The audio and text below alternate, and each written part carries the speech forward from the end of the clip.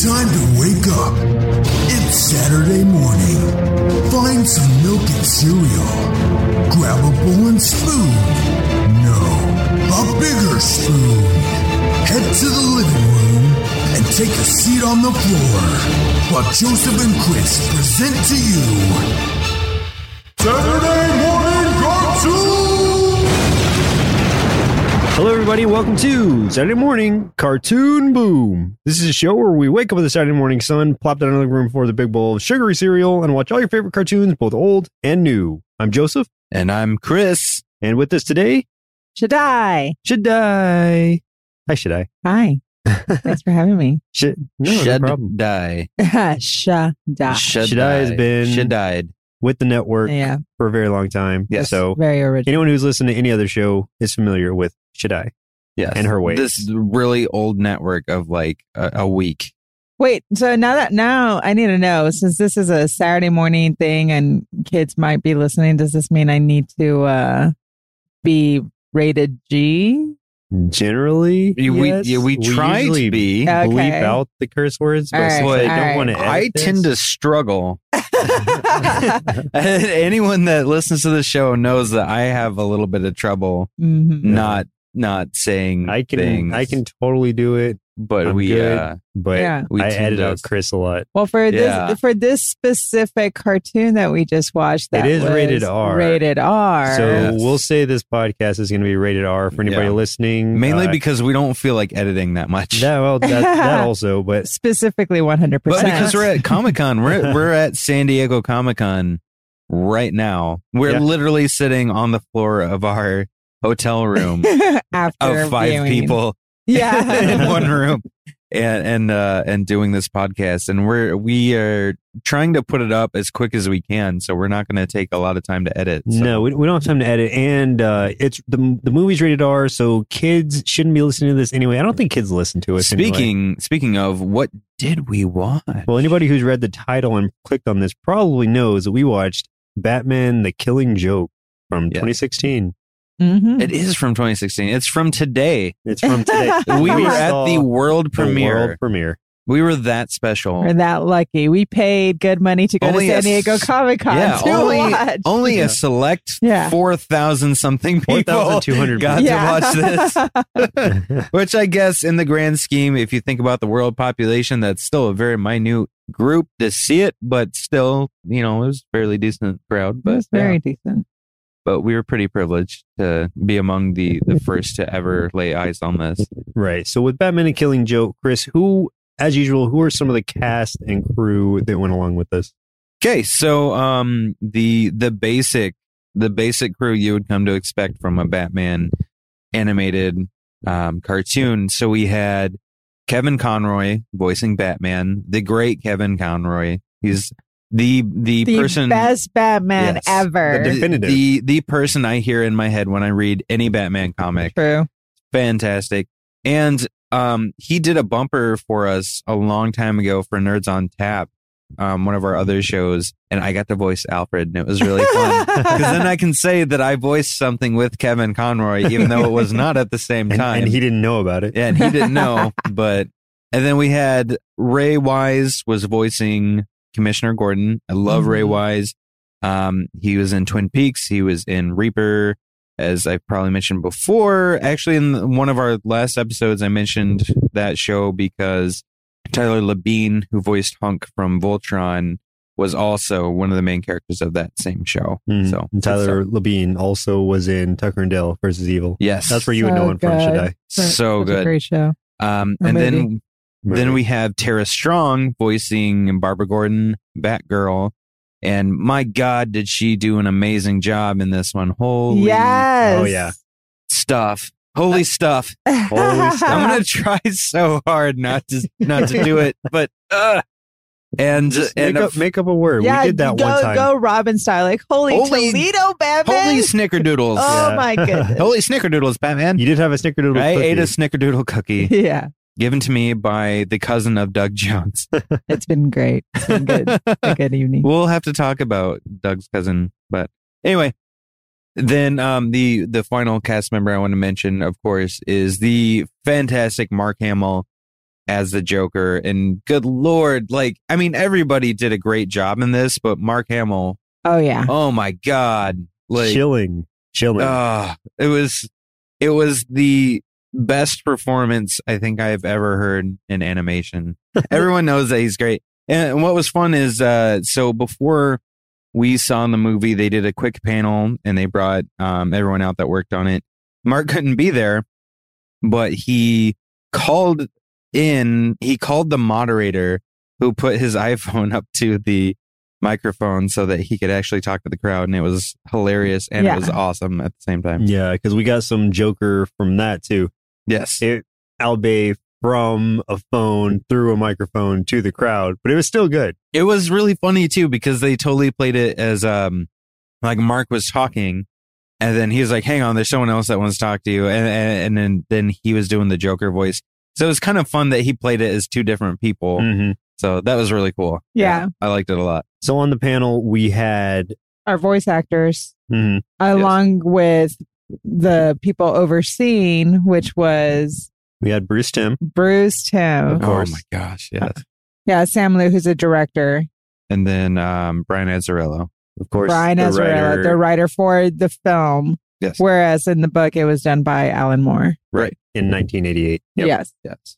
So yeah, this is based on that story, and when they approach stories like this, there's always a fear that they're going to stray too far from the source material. And in this case, they did and they didn't.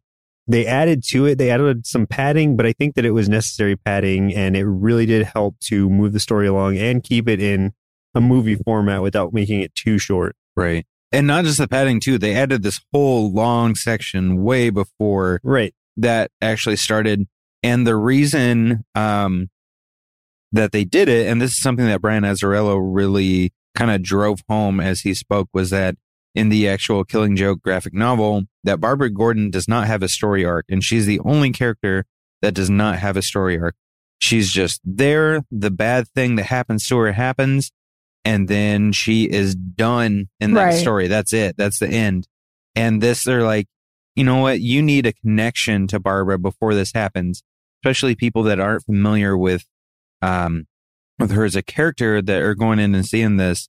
Or, I mean, even people that are familiar with it. It was so much better, and it was such a richer story, spending a lot of time with her before you go through the tragedy that she goes through. Yeah, because in the original story, there's the presumption that you know about Barbara Gordon's backstory, Batgirl's backstory, and everything about her enough to care about her character and what happens to her. Whereas this actually plants the seed for you and develops the character, as you say, a little bit further within the movie so that you get to form a relationship with this character and care about what's happening versus just her being kind of a side character. Yeah, and it definitely adds to, a lot of, Batman's point. And so based off the book and based off of the film, it's this whole parallel world that Batman and Joker had both gone through a tragic thing in their life, and how that tragic thing has changed them to become what they are. Right. And so one bad day can... Right. One bad day could turn you into what the Joker is. Because he's saying... Yeah, it can turn an ordinary man. One bad day turned the Joker into what he became. So he's saying that you're no different than me. Mm-hmm. He's saying, Batman, like, one bad day could turn you into me.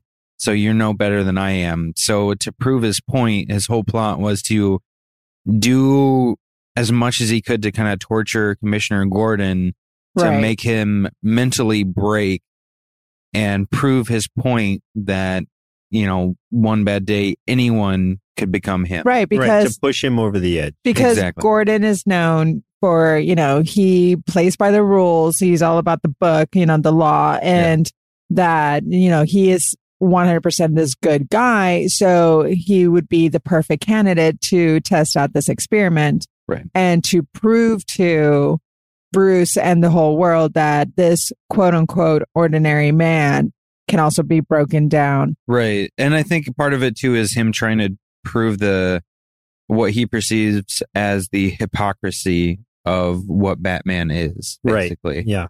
So I think that also within this story, as we said, they do develop Batgirl's character a bit more before the tragedy occurs, and we can't go too deep into this right now. Just to preface this, we're going to talk about it very generally as a review first, and then we'll jump into a spoiler, maybe 5 minutes of spoiler at the end, but we will cut it off to the point where you will know we're about to spoil it and you will get a countdown. And if you are still listening, this is your fault for it being spoiled. Right. If you get mad, if you get mad, blame it's yourself. your fault. Yeah. But no, before that, we're just going to talk very generally. If you've read the story before, you'll know the majority of that, but we were not going to presume that you have entirely, so we're not going to go detail by detail. But right. Generally speaking, we can give it a good review. And if you haven't read the graphic novel, that's won an Eisner award and everything since 1988. Come on, y'all. Come on, you've had time. Get your shit together. We can't really say spoiler alert from 1988. Come on. By the way, this episode is rated R. Just yes, like the film is also rated R. If you bring your kids, your kids probably don't. We'll explain at the end, and in a spoiler detail. You probably shouldn't have little kids watch this. Not little kids, No, 14-year-olds, it's okay. Sure. I think even 12 to 13 or something could still handle it. Yeah. But any younger than that it's not graphic. A lot of it's kind of implication. It's a lot of implication. There's and I think that implication, would but go there are over their some head. violence that's some violence. a little There's like, definitely whoa, violence. like some jump moments where you're like, holy cow. Like the explosion on the boat. Explosion like on what the happens boat. after. Oh my God. Yeah. I mean, I wasn't before expecting and that. after. And there's a lot of gunplay that goes into it. That it's like from And one of the there's some first scenes. cursing Even also. there's light cursing. It's light cursing, but yes, Yeah. it's definitely there. It's made for adults, for sure. Yeah. It's made for adults, and you can feel that. You can feel the R there, but it's not a hard R. You know what I mean? It's like, How about you read it and then decide if you're okay with your child watching it? okay, yeah. Because the book itself is also graphic. Yeah, I think just the R rating will kind of give people pause and be like, okay, maybe I should watch this before my kid does. So we're just saying definitely do, because there's enough to where and we're about to tell you why it's amazing. Yeah, exactly. So just generally speaking, guys, let's give this a quick review of what we thought about it. Chris, do you want to go first? Sure. It was beautiful, honestly. I mean, everything about it, the animation, the music, just gave it this feeling. And honestly, my favorite part about it was honestly the beginning that was not originally part of the story, the stuff that they added for Barbara.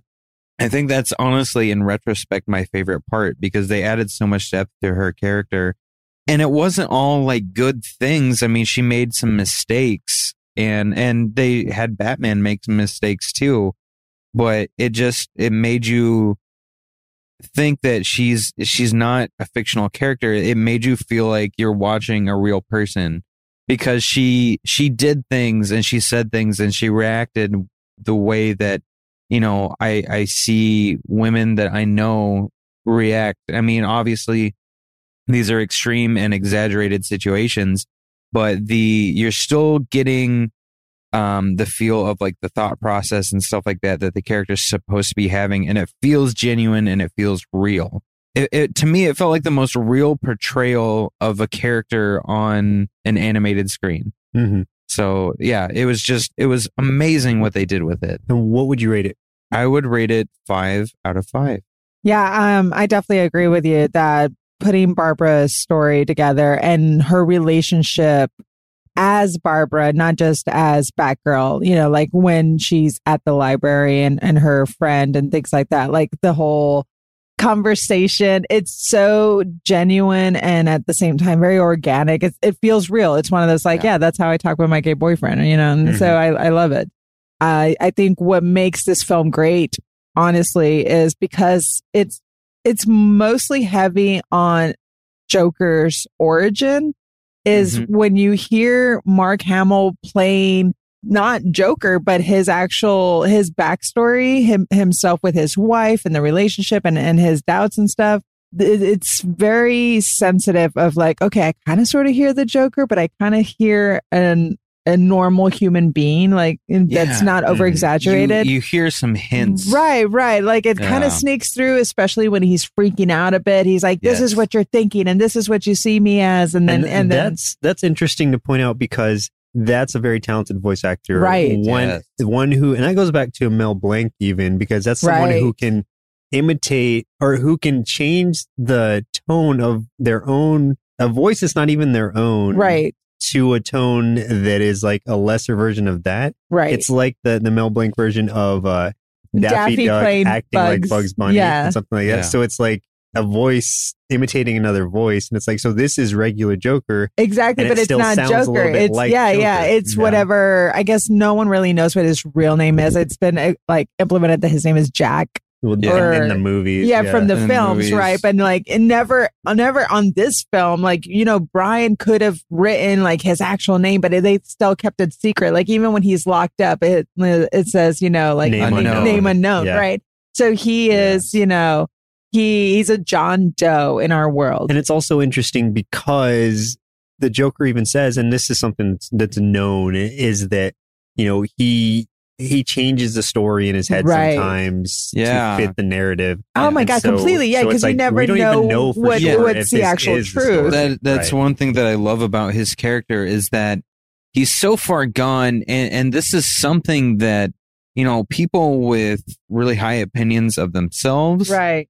They tend to, even though they know the truth, they tend to think of certain situations differently than how they actually happened. And think because the reason is because they think of themselves in a certain way.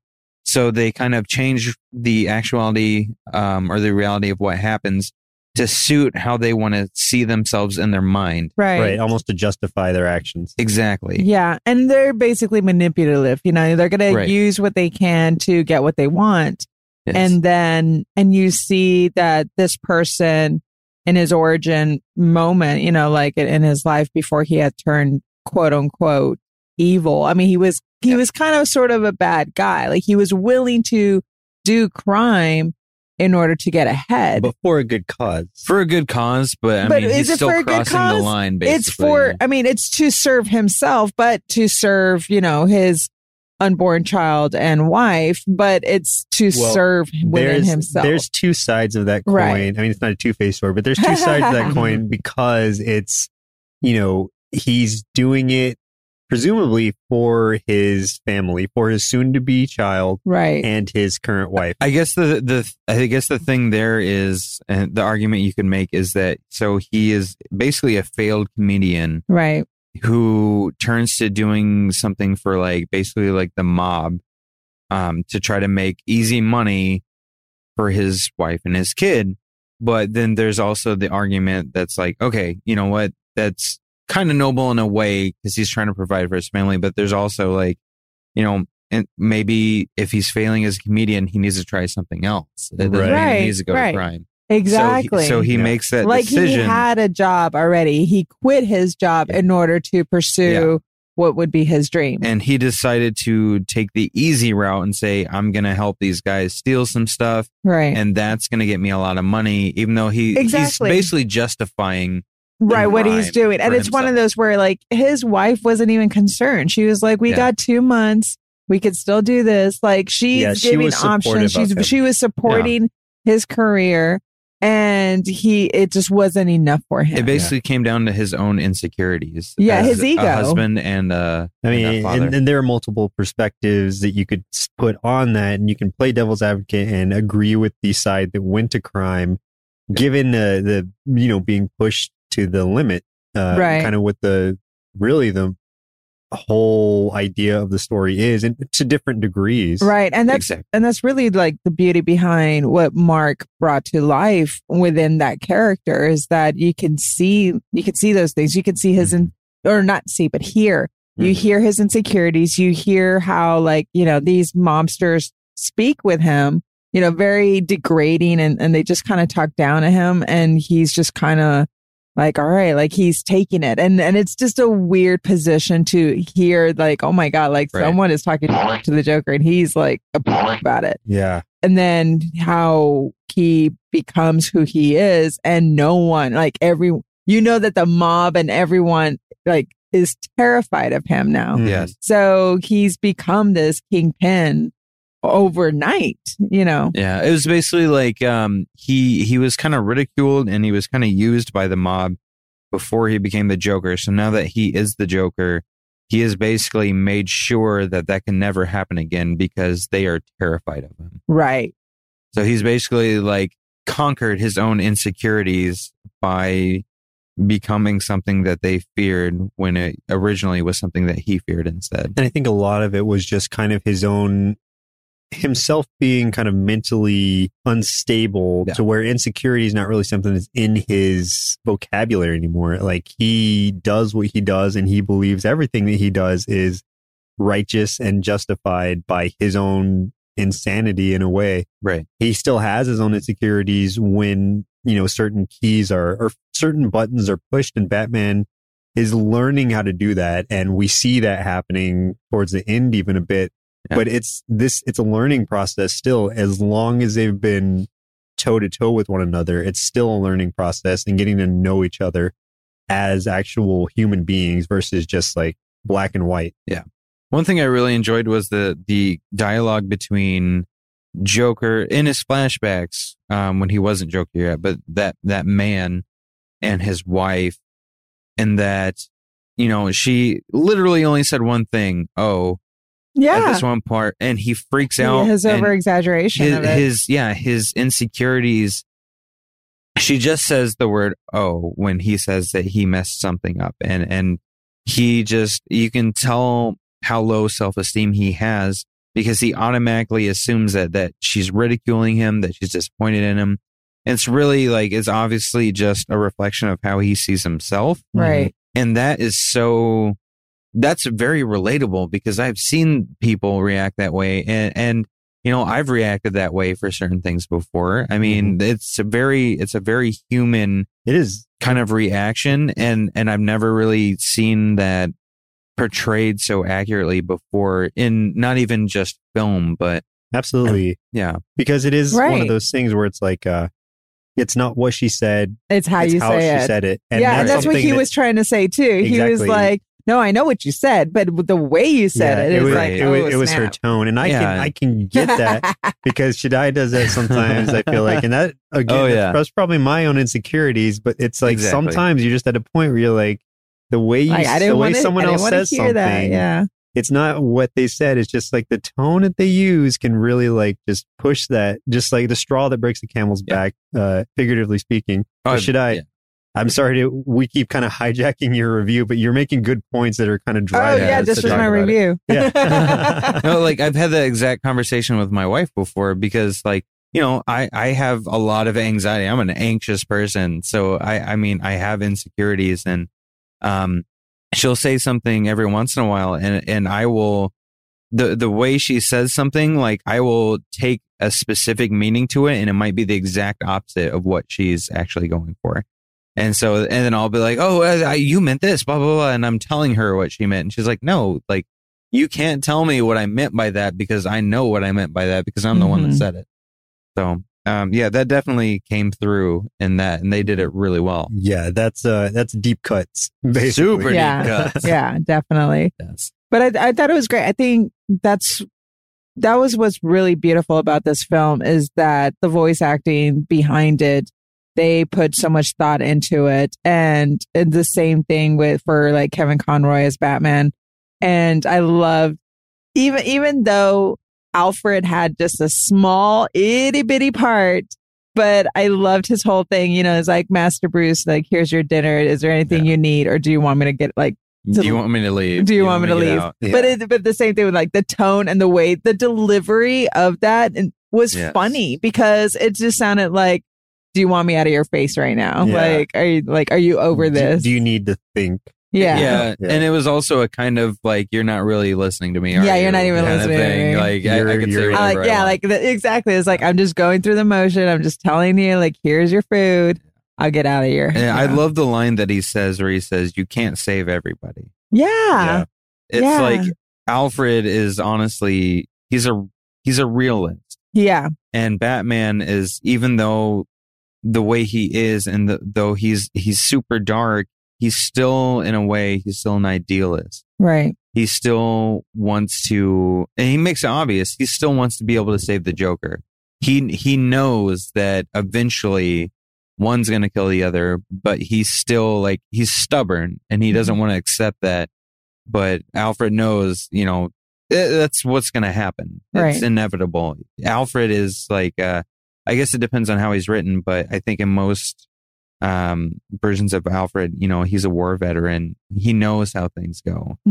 So he's grounded in reality.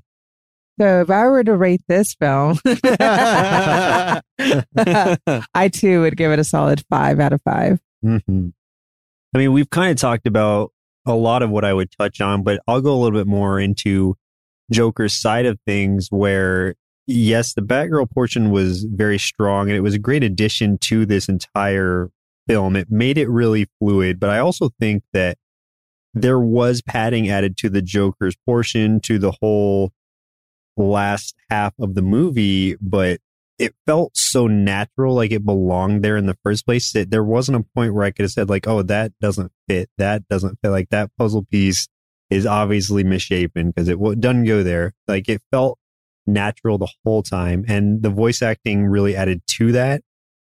Even the well, I won't say yet, but just all of it flowed so well together, and I think that just makes for such a great film. And it stuck so close to the source material, even to the point of the imagery and those certain panels sticking to Brian Bollard's original art.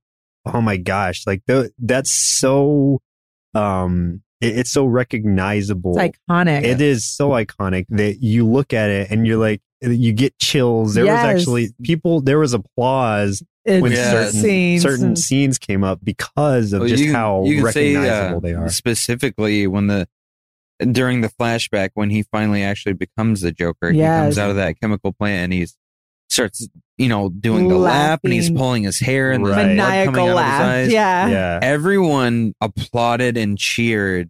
Because it was so good. It is. And that's like exactly like it is in the comics. Yeah. And so you can't do it if they would have done it another way, it would have kind of robbed from the scene. That just made it so, it just gave it so much weight. And it's like they were saying even in the talk a little bit beforehand, or maybe this is the one that was right after, where they were just like, you have to kind of stick to the source material to a certain extent, and it's a fine line because you want to add to it, you want to make certain updates and changes to kind of make the story fit a different format, but at the same time you have to stick to a certain portion of the story and the original stuff to make the original fans happy, to please us. And as original fans, and as an original fan myself, like this definitely hit all the right notes, and I think it gave me exactly what I wanted from it, and even more. So just to jump to mine real quick, 5 out of 5 easily, like hands down. Yeah, and I think a lot of it honestly has to do with Bruce Timm, be overseeing that art because we grew up with Batman the Animated Series and stuff and his art. And for him too, to having read The Killing Joke in 1988 and being like, no, like this is it. Like, you cannot change it. He's a huge fan, obviously. He was even talking about like how they were trying to change some scenes, like the people who were setting up the storyboards. And he's like, no, this is good, but it's not Brian Bollard. Yeah. And we're not doing that. Stuff. Yeah. We're not changing that. Yeah, so I love that. That was a smart move for sure on their part. I gotta say, like, to me, this animation was as good as I hold the Dark Knight movie up very, very high because it's an excellent film. I mean, with excellent performances, especially everyone loves the Joker in that. By Heath Ledger. But honestly, this was as good, if not better, that this was the sequel that we needed to that film. Yeah. Especially because the way that they built tension in this equaled that, because and it has a lot to do with the music in that too. In the really tense scenes with the Joker in The Dark Knight, you hear that kind of like buzzing noise that just grows louder and louder and louder. And you're just on the edge of your seat because you don't know what he's going to do because he's insane and he's, you can't predict what he's going to do. And they did that a lot in this too. There was this music that just kind of would build up and build up and build up. And in these really intense moments when you're like, even though you read the story, you're like, I don't know how this is going to play out. Like, this is going to be bad. This is something bad is really going to happen. And that's definitely something they talked about. They're like, oh, holy shit, now we need a soundtrack to this. Like, what do we do? It's also cautionary to an extent where it's like, even though you've read the original story, you're waiting to see if they used that part of it. You're waiting to see how they pulled it off. And there's nervousness to it, but also kind of excitement in a way that's like, if they did it the way that I'm hoping they did, this is going to be just amazing. And like I said, it hit every note that I wanted it to. Mm-hmm. Yeah. So before we keep talking about it, let's go ahead and jump into the spoiler portion. So again, anybody listening right now, stop listening if you don't want to hear spoilers about this. If you do, for whatever reason, you haven't watched it yet, then keep on listening. Are you a martyr? Like, what's wrong with you? Come on, you're doing it to yourself. Should we give them a countdown? Yeah, we're going to give them 10 or something. We'll do the Batman countdown. Yeah, he did like, I'm counting to 10. 1, 9. Oh, yeah. 9. 9. 9. 9. Okay. We're going to give you really 5 seconds though. So before the spoilers start. So 5, 4, 3, that's a 1. 2, 1. And spoilers. Right now. Spoilers. Okay. Go. So, and this is honestly like one of the things I want to talk about the most. And I can't not spoil things without talking about how this shaped Barbara's character and how we saw her. So she's making mistakes and Batman's making mistakes and she gets so upset. And there's just this tension between the two for so long. And finally they come to blows and then she gets the better of him, throws him to the ground, and then she kisses him. I was all about that. I was like, get it, girl, and get it. Starts pulling off clothes, and you know what happens next. Yeah, I mean, they go for it. That's part of the implication of it, where it's like, oh man, and the whole crowd just like, And the thing is, so afterwards there was a Q&A, and somebody complained about it. Oh my god, dude. Like, they were trying to make an argument that like, oh, you're trying to make this woman who's independent and strong, but then like, oh, she has sex, and you show her take her shirt off and all this shit. And then she's pining over Bruce. And they're like, no, that was not at all the implications. Like, you read that wrong completely, because yes, she is this independent woman. She's strong. She feels very confident that she's better than anyone who's ever like assisted Batman as in any of the Robins, right? And so she's just like, no, like, I'm a much better fighter than they were, and I know she's also technologically, savvy, and she has that detective, like what Batman is, what Bruce is, like he does detective work. Yeah, she's closer to being his equal.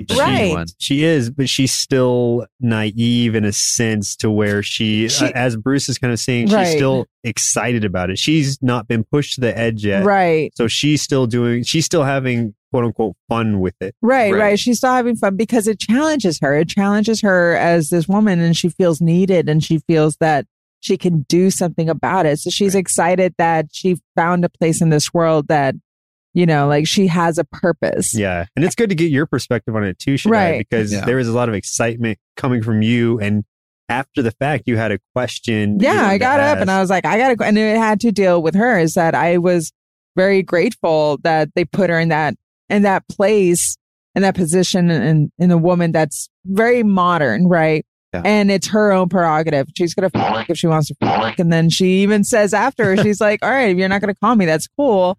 Like, we made the mistake and that it was a one night stand, and I just want to work. Like, she's like, she can see it as just sex. She can see it as it wasn't romantic. And I love that. I love that they put that that's not just a woman specific thing. That's people just need closure sometimes to something, and Batman's not giving that to her in that sense. Like he won't talk to her, and that's what makes him human too. That's also it's one of those where like when I talk with my girls about dating, it's like that motherfucker, like be a man. It was like when he was looking at the bat screen on his. I know, car, and he's debating whether to answer. I know. I think he wasn't sure what he was going to do. Exactly. He's like, she's calling me, like, but she waited. Like, good on her. She waited like 3 days, and he was like, we haven't spoken in a few days, and you see her reaction when like this one guy is telling the girl like how clingy she is and that he needs space.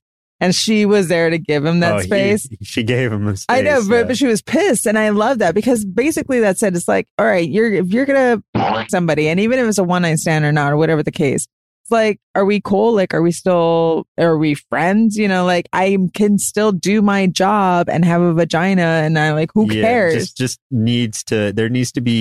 Need to know where we stand. Right. Where do we stand? Like, let's stop making it awkward. Like Batman was making it awkward. Yeah. She was totally cool. And that's not pining. That's just being human. Right. And that's something really interesting or really good that they pointed out at the end was like, this was a story where oftentimes Batman is blamed for, or the writers are blamed for making Batman too perfect. In this case, he had his imperfections. He made mistakes. Right. Like he gave in to lust and he gave in. They may not have been visual mistakes that like, everybody could see, but there's like, you get it if you're thinking about it on this level that, Batman shouldn't have hesitated to answer that call. He shouldn't have hesitated to talk to her about this. Really, his relationships that are not like purchased, like an escort or anything like that, is that he's really attracted to these strong women like Selena Kyle. She walks around with I don't need no man and kind of thing attitude, and he's attracted to her. Like she doesn't need me. Al Ghul. Yeah, exactly. Right. It's these women who can protect themselves. Yeah. Right. And they're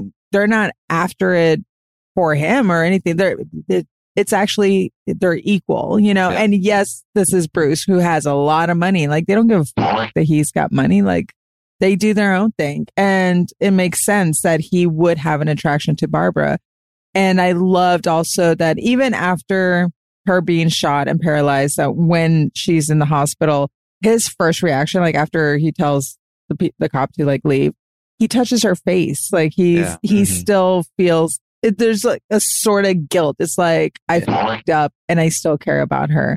And he just kind of grazes it and calls her Barbara, where the whole time he had been calling her Batgirl. Right. This is the time where he actually says her name. And it was very intimate. Right. It gets more real to him. Right. And, at that point, even though he's not admitting it, like he knows he messed up. Yeah. Like, and that's not to say that it was his fault at all what happened, but just that he should have approached their relationship differently to begin with. Right. And it's one of those things too, where it kind of mirrors what Alfred was telling him is like, you can't protect everyone. And I think in his eyes, he was thinking Joker, like himself, like to change him, because when he has gone to the cell and he's saying like, hey, I want to make amends. I don't want to kill you. Like, I need to know how this is going to end. And then the whole thing of protecting Barbara from this douchebag, whatever. Paris, France. Yeah. Paris, France. I know. Like this douchey guy who with all this money, like he was trying to protect her from him. Right. And then let alone like the main villain is what gets her. And when she's not in uniform. Yeah. And he was a new addition for anybody still listening for whatever reason. If you haven't watched this, he was a new addition to this in the Barbara story at the beginning of this. Right. And this is what built the relationship. It like pushed. He was the parallel to Batman's Joker. He was a lesser version of the Joker because he's making it personal. He is the one who's just like, can't take anything seriously and pushing it too far. Right. And he was a lot more of a threat than I thought he would be. Yeah. Like he really kind of one-upped everybody several times. He just seemed like just one of those annoying henchmen types. He seemed like a throwaway character, but man, he like really pushed. He was able to stand toe to toe with Barbara at the beginning. Yeah, right. Definitely. He got the better of her originally. He did. So. And that was kind of a scary thing where you didn't see that coming, but then you're like, oh, how's she going to get out of this? I love the way she reacted though, like by sealing herself from the vault. Right. Smart girl. Yeah. That was very smart. That was very smart. I thought that too. And I was like, oh, girl, don't suffocate. like get help now. Yeah. Just from a guy's perspective, because that one person complained that her having sex with Batman belittled her. Yeah, belittled her, made her character weaker. And I agree with Brian Azzarello. I think it made her stronger because it wasn't like she gave in to something. No. It was this is what I want. And Right. she took Yeah. it. Yes. She pursued That's it. why. I was like, get it. Get it, girl. It was a lot about her personal strength and her, growing more, becoming stronger as a person in different ways on different levels. And we saw that throughout the movie. And that was something that was really great for her character versus what that person was saying at the end of the panel, at the end of the Q&A, where they essentially were belittling her character by saying that they thought she was being belittled. Like it was from their perspective, they were making it out to be something that it just wasn't. And nobody else agreed with that. Nobody saw that. Yep. I don't think anyone else in that room was offended by that at all. I think everyone else saw it as like, she said, this is what I want. I'm taking it. I think that this is a person who's looking at things very black and white. And like I said, it's not that a lot of these things need to be shown. They're just, you understand them as from just a human perspective. Like you understand the thought process. You understand the feelings. Right. And she actually explains that in a very, this is what makes Brian such an amazing writer. Like anyone who's ever read any of his books, whether it's 100 Bullets or Joker or Luther, whatever it is, that the way he wrote her in when she's having this conversation with her gay boyfriend is talking about yoga, right? Like this is a yoga class or whatever. She's saying like, and he's trying to be very logical. He's like, why are you in it? Like, why are you even doing this if you're having this fight with your yoga instructor? She's like, I love the class. Like, you don't understand. I am the best person in that class and he will not let me, show that. And so she's telling him that, she's in it not for Bruce. She's not in it for Batman. She's in it because she's in it for herself. It's something she loves. It's something that she gets out of. She gets something out of it and it's very fulfilling. And so you already know that her motive had nothing to do sexually. It was just, she felt that there was a cause that she can actually protect and be a part of. Mm-hmm. And so when the sex actually happens, you knew right then and there, it's like, oh, this is just a perk, it wasn't a cry for plea or anything. It wasn't that like, oh, she's been sexually horny for whatever. Well, it's like all of a sudden she felt like, you know what? She felt the need right there. Yeah, why not? She was like, I'm going to go for it. It was just two people who were very strong and who were it was a very animal instinct kind of thing, And even the way she described the aftermath of it was like, sparks flew. Like it was great. It wasn't about this. It's not the fact that the sex was bad. It's just that like the aftermath is what I have problems with. Lack of resolve. Right. But I mean, aside from, that wasn't the only thing why it was rated R. There was definitely some bloodiness to it. People getting shot in the head and like amputation, hands flying. A flying severed hands at one point. Okay, we're doing this. Surprised. This is where we're it's going. Where you don't know how far they're going to push it, and they push it there. And you're like, oh man, yeah. Like, oh my god. Expect it. And like, if you see the cover of The Killing Joke, you would see that it's the Joker with the camera on his face, and then you don't realize with the Hawaiian wear. Yes, and you don't realize like what is he doing and why that picture is there. So when the portrayal when the portrayal happens, why he's dressed up that way, it's right after he shoots Barbara and he's unbuttoning her shirt, right? And so already the implications. The implications there. Mm-hmm. You're like. And there's this kind of slight nervousness as of like, did he rape her? There's still that. I mean, that's still up for question. That's really good writing and really good storytelling where it's like, you're not sure, even though they show it and you think that may have happened. I think that a line that they gave Bullock kind of. Well, she was in various states of undress, yes, but was it the fact that he did, or was it that he wanted them to think he did? Well, I think the thing was that when Batman questioned it, because Bullock said they found her in a state of undress, and Batman goes, a state of undress, and Bullock kind of pauses and he goes, they didn't tell you. Yeah. And that's the line that made me think, that they probably did a rape test and she probably was raped. And then Brian wrote in his book, The Joker, there's a scene where the Joker does rape one of his henchmen's wives. Yeah. And, we see that and it's explicit and you're like, he is a rapist. Well, that's even in the original story too, Right. where there's the pictures and you see what may have happened, but they don't go into details of it or tell you specifically that it did. Just like, well, it probably did. Right. But yeah, they don't confirm. They don't confirm. I mean, the other thing they don't confirm, which is still up for question, of course, is the very end, which, of course, if you've ever read the story, you kind of, and it's always been up in the air, is whether or not Batman killed the Joker at the end.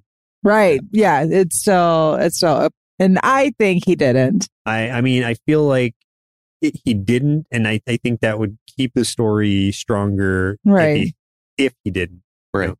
Because it's almost like a case of like, if he did, then the Joker kind of wins, because that's him being pushed to the Batman being pushed to the edge and proving the Joker right. And that was the whole thing that Gordon was trying to tell him, is like, prove to him, like, Gordon goes through all this shit, right? Where he is completely naked. He goes through basically a funhouse of horror and is shown the pictures of Barbara completely nude and shot. Like he was there when she got shot and all this other stuff.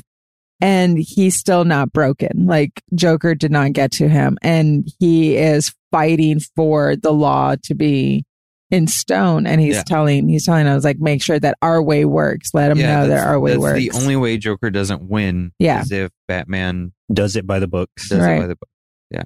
Exactly. But I did like that they still used the joke at the end where Batman was laughing. Right. That was good. That was very pleasing for sure. Yeah.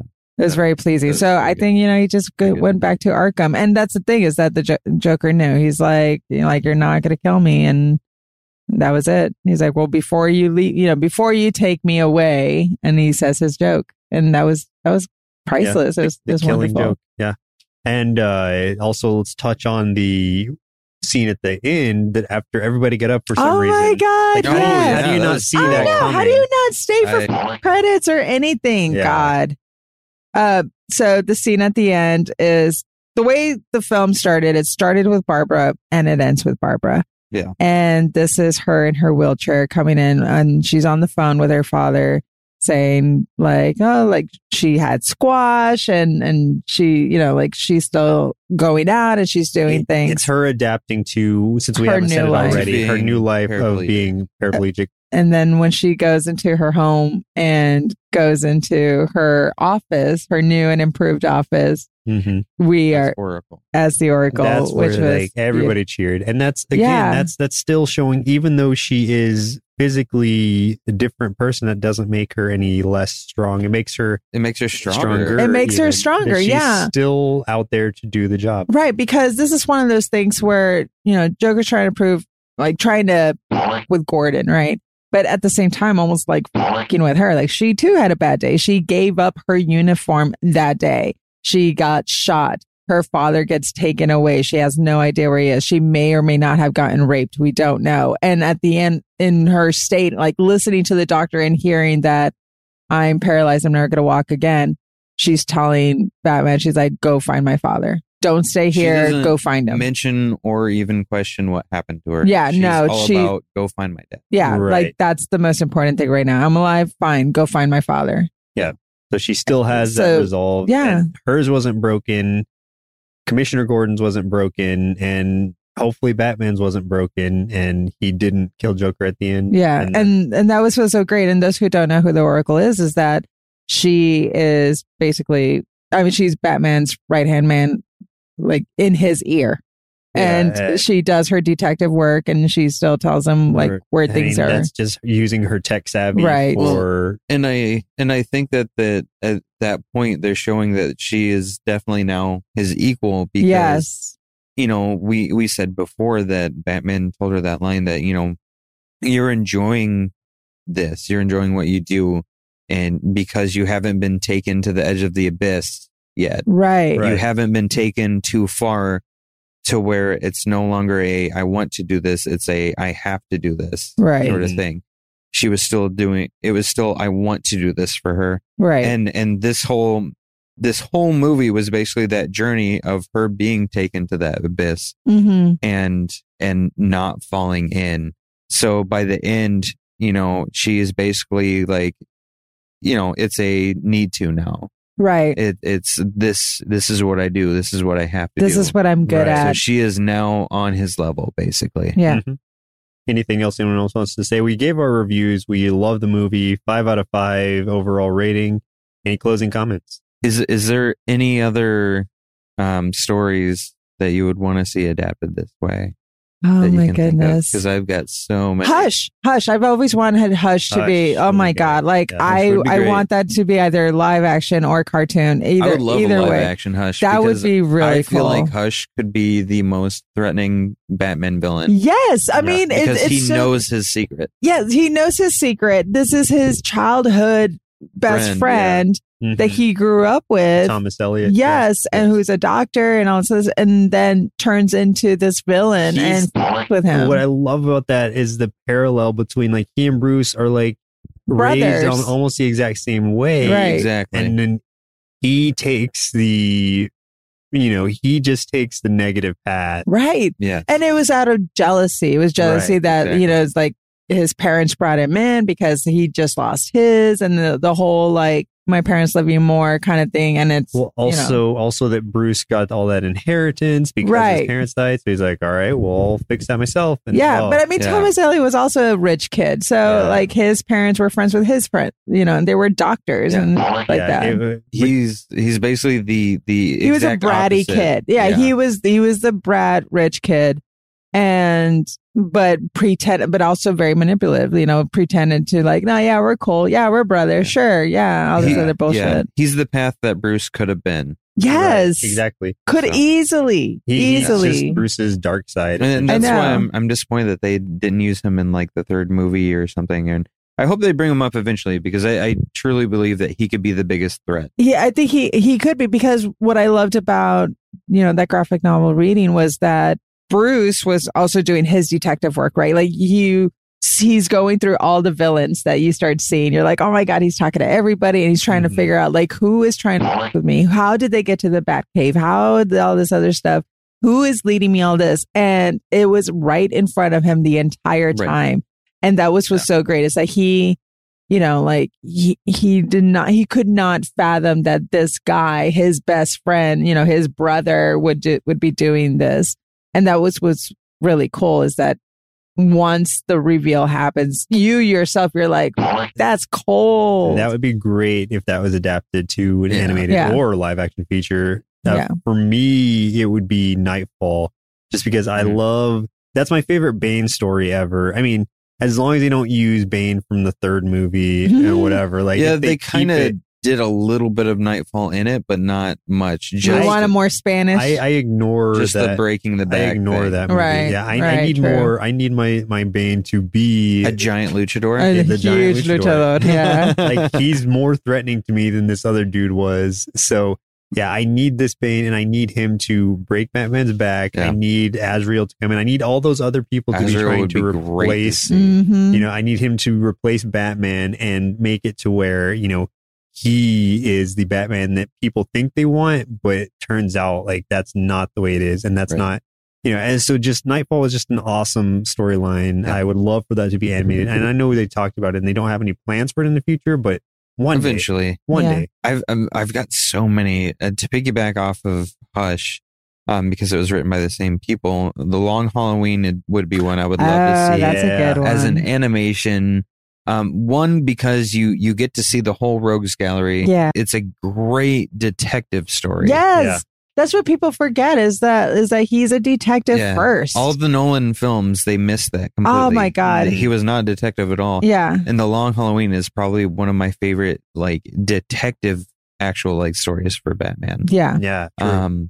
Also, just because they take Batman to that extreme dark place, the Black Mirror and Court of Owls. Oh, would the be Court of Owls. Court of Yes. Owls, yeah. That is so surreal too. Like it's scary. Like but it has that sort of Stanley Kubrick, Eyes Wide Shut feel kind of thing. It's like, the masks, and you don't know these elite people. And what I love about the Court of Owls too, and it's something that he says a lot in the actual in the graphic novel, is that Batman feels that he knows Gotham. Right. He knows the city, and then by the end he realizes, I don't know Gotham. I know. And that shakes him to his core. That's what gets to him, and that's why they get the upper hand on him, is because they basically pull the rug out from under him, and no one's been able to do that before. Yeah. So, I think he just kind of like let his ega grow, or because he's been in the city for so long and he's got ears and eyes everywhere. Like he thinks he knows the shit, but Cordell, it's underground, and unless you're, it was unexpected. Yeah, completely. It was completely unexpected. This is the first time he's been really caught off guard. Yeah. And I think that's what's so great about them compared to many of the villains, is that, you can always expect the Joker to be crazy, nuts, and do something lavish. And because he's very eccentric that way, you could always expect, the Penguin to be very smart and mischievous with what he does. Like he knows who he's fighting. He knows everybody's flaws, and he knows what to expect from them. But yeah, when Court of Owls came out, it was a game changer for everybody, all viewers. Yeah, I mean, that even took him back to his childhood. Yeah. If you're looking at it like that, and that's something that he'd been pursuing that just comes back up out of nowhere. And that would be just an interesting story.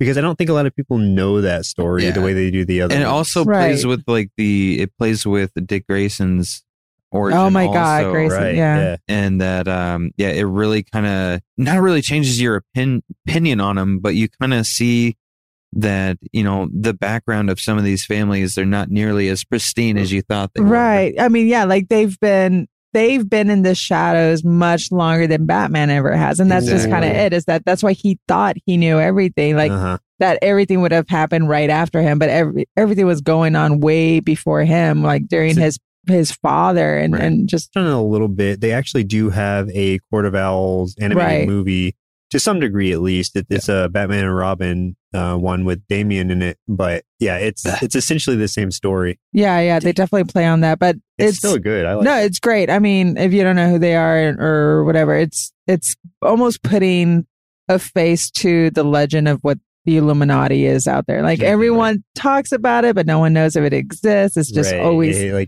theory, a conspiracy. Yeah, so apparently, it's really cool. They are doing something about Court of Owls in Gotham, like the TV show. I don't know what exactly, because they're doing so much stuff before he even becomes Batman that it doesn't make that much sense. But to do Court of Owls with that, I think would be a mistake, because part of the heavy portion of it, like I was talking about a little while ago, is the fact that it's something that it's left unresolved in Bruce's childhood, and so it takes him up until adulthood to actually find out what this is all about, what this association. So to make it something that happens while he's a kid, I would just kill it. Like that would just kind of make it pointless. Well, Gotham does a lot of that, unfortunately. Oh my God, I know. But before we get into rants about Gotham, any closing comments from anybody? Definitely worth watching in theaters. Oh my God, what an experience. Oh yeah. It comes out on Monday and Friday. I don't know when this is going to be, or Monday and Tuesday. I don't know when this is going to be aired. Probably tomorrow morning. Oh, sweet. Hopefully. Definitely worth. It's only going to be in theaters on Monday and Tuesday. It'll be out on Amazon or wherever it is you can purchase it. But August 2nd is when it comes out on Blu-ray. And it's worth owning. Definitely worth owning. Oh, absolutely. But yeah, watch it with a group of friends who've read the book. Get your brains blown out, like, but I mean, like, not literally, but just have your brains blown out. Yeah, but just like the madness of watching this graphic novel. It's almost like it's like when you're a kid and your favorite book is this pop-up book and you can play with it. You're just like, oh my God, there's life to it. Seeing this story brought to life. Yeah. Let it blow your mind. Don't get your brains blown out. Let it blow your mind, but don't blow your brains out yourself. Not... And also for like the Joker to be singing, that's actually a cool little they did have a song in there. Cool. That's really cool. Creepy. Yeah. Oh yeah, it is. Ooh, this Joker was not a fun Joker. No, Yeah. this was the insane, I've finally gone too far Joker. Yeah. Just this is just totally off of what we're talking about, but just for everyone listening, we will get back to our anime schedule because we were doing anime month, but circumstances had to make us switch things up. Joseph and I moving had to have us push it a week, and then Comic-Con is having us push another week. So we're still going to do all the requests that we got. You know So what? Conveniently, we'll get back to this is going to come out on Saturday morning. So Yeah. this will kind of make sense. How would you like to close it? I mean, there's nothing I can really say more than we've already said. Watch this movie. Actually, you should have watched this if you're still listening right now. You've watched this movie, but good on you. If you agree, Good on. Yeah. yeah. Have you never heard that expression? I have. It just makes me laugh every time because it just sounds so silly. Okay. It is. Yeah. Comment to us. Let us know how you felt about it. If you thought differently, And look for Nerd Sloth instead of BS Excluded. yeah. Look Nerd for Sloth's it. going to be our thing now. So BS Excluded is dying. It got its brains blown out. Ah, The it Killing did Joke blew its not. brains it out. did not. It's No. just No, it's being softly just taking a retired. nap. It's taking a nap. It's taking a nap. It's taking a slothy. yeah, Yeah. slow. nap. So, to go to social media and look for Nerd Sloth, and you're gonna start seeing all of our updates on there. Instead, we're gonna stop updating the BSX stuff so that we can move on to bigger, slothier things. It has evolved as a network into a sloth. Yes, Devolved? I don't know. We'll see. I think we evolved. They used a moonstone and evolved us into yeah. a nerd sloth. Now we're hairy. Must have been. Yeah. I've always been hairy. Sorry. Now we're lazier than normal. All right. Well, thank you, Shaddai, for jumping in. with Yeah, us. thanks for inviting This me. is a lot of fun. Appreciate it. And you got to jump in another I episode. was gonna say with by us. inviting, like you're just in our hotel room. Yeah, So I mean, thanks you're for pretty much letting gonna be me- there anyway. Yeah. Sleep. Yeah, thanks for jumping in on the mic that was open. Yeah. All right, open mic night. All right. Well, our milk supply has now run dry, so it's time for us to say goodbye. And once again, I'm Joseph, I'm Chris. I'm Shaddai. and we'll see you next Saturday or sometime in between. I'm not sure yet. Sometime Maybe we'll see you. we will see Sometime. you on a future date. Bye. Bye. Bye. Presented by Nerd Sloth. A place for lazy nerds. If you like what you heard, consider donating at patreon.com/nerdsloth so we can continue bringing you quality shows. Be sure to also leave us a review and share your favorite episodes and clips on social media. If you're looking for more content, visit us at nerdsloth.com.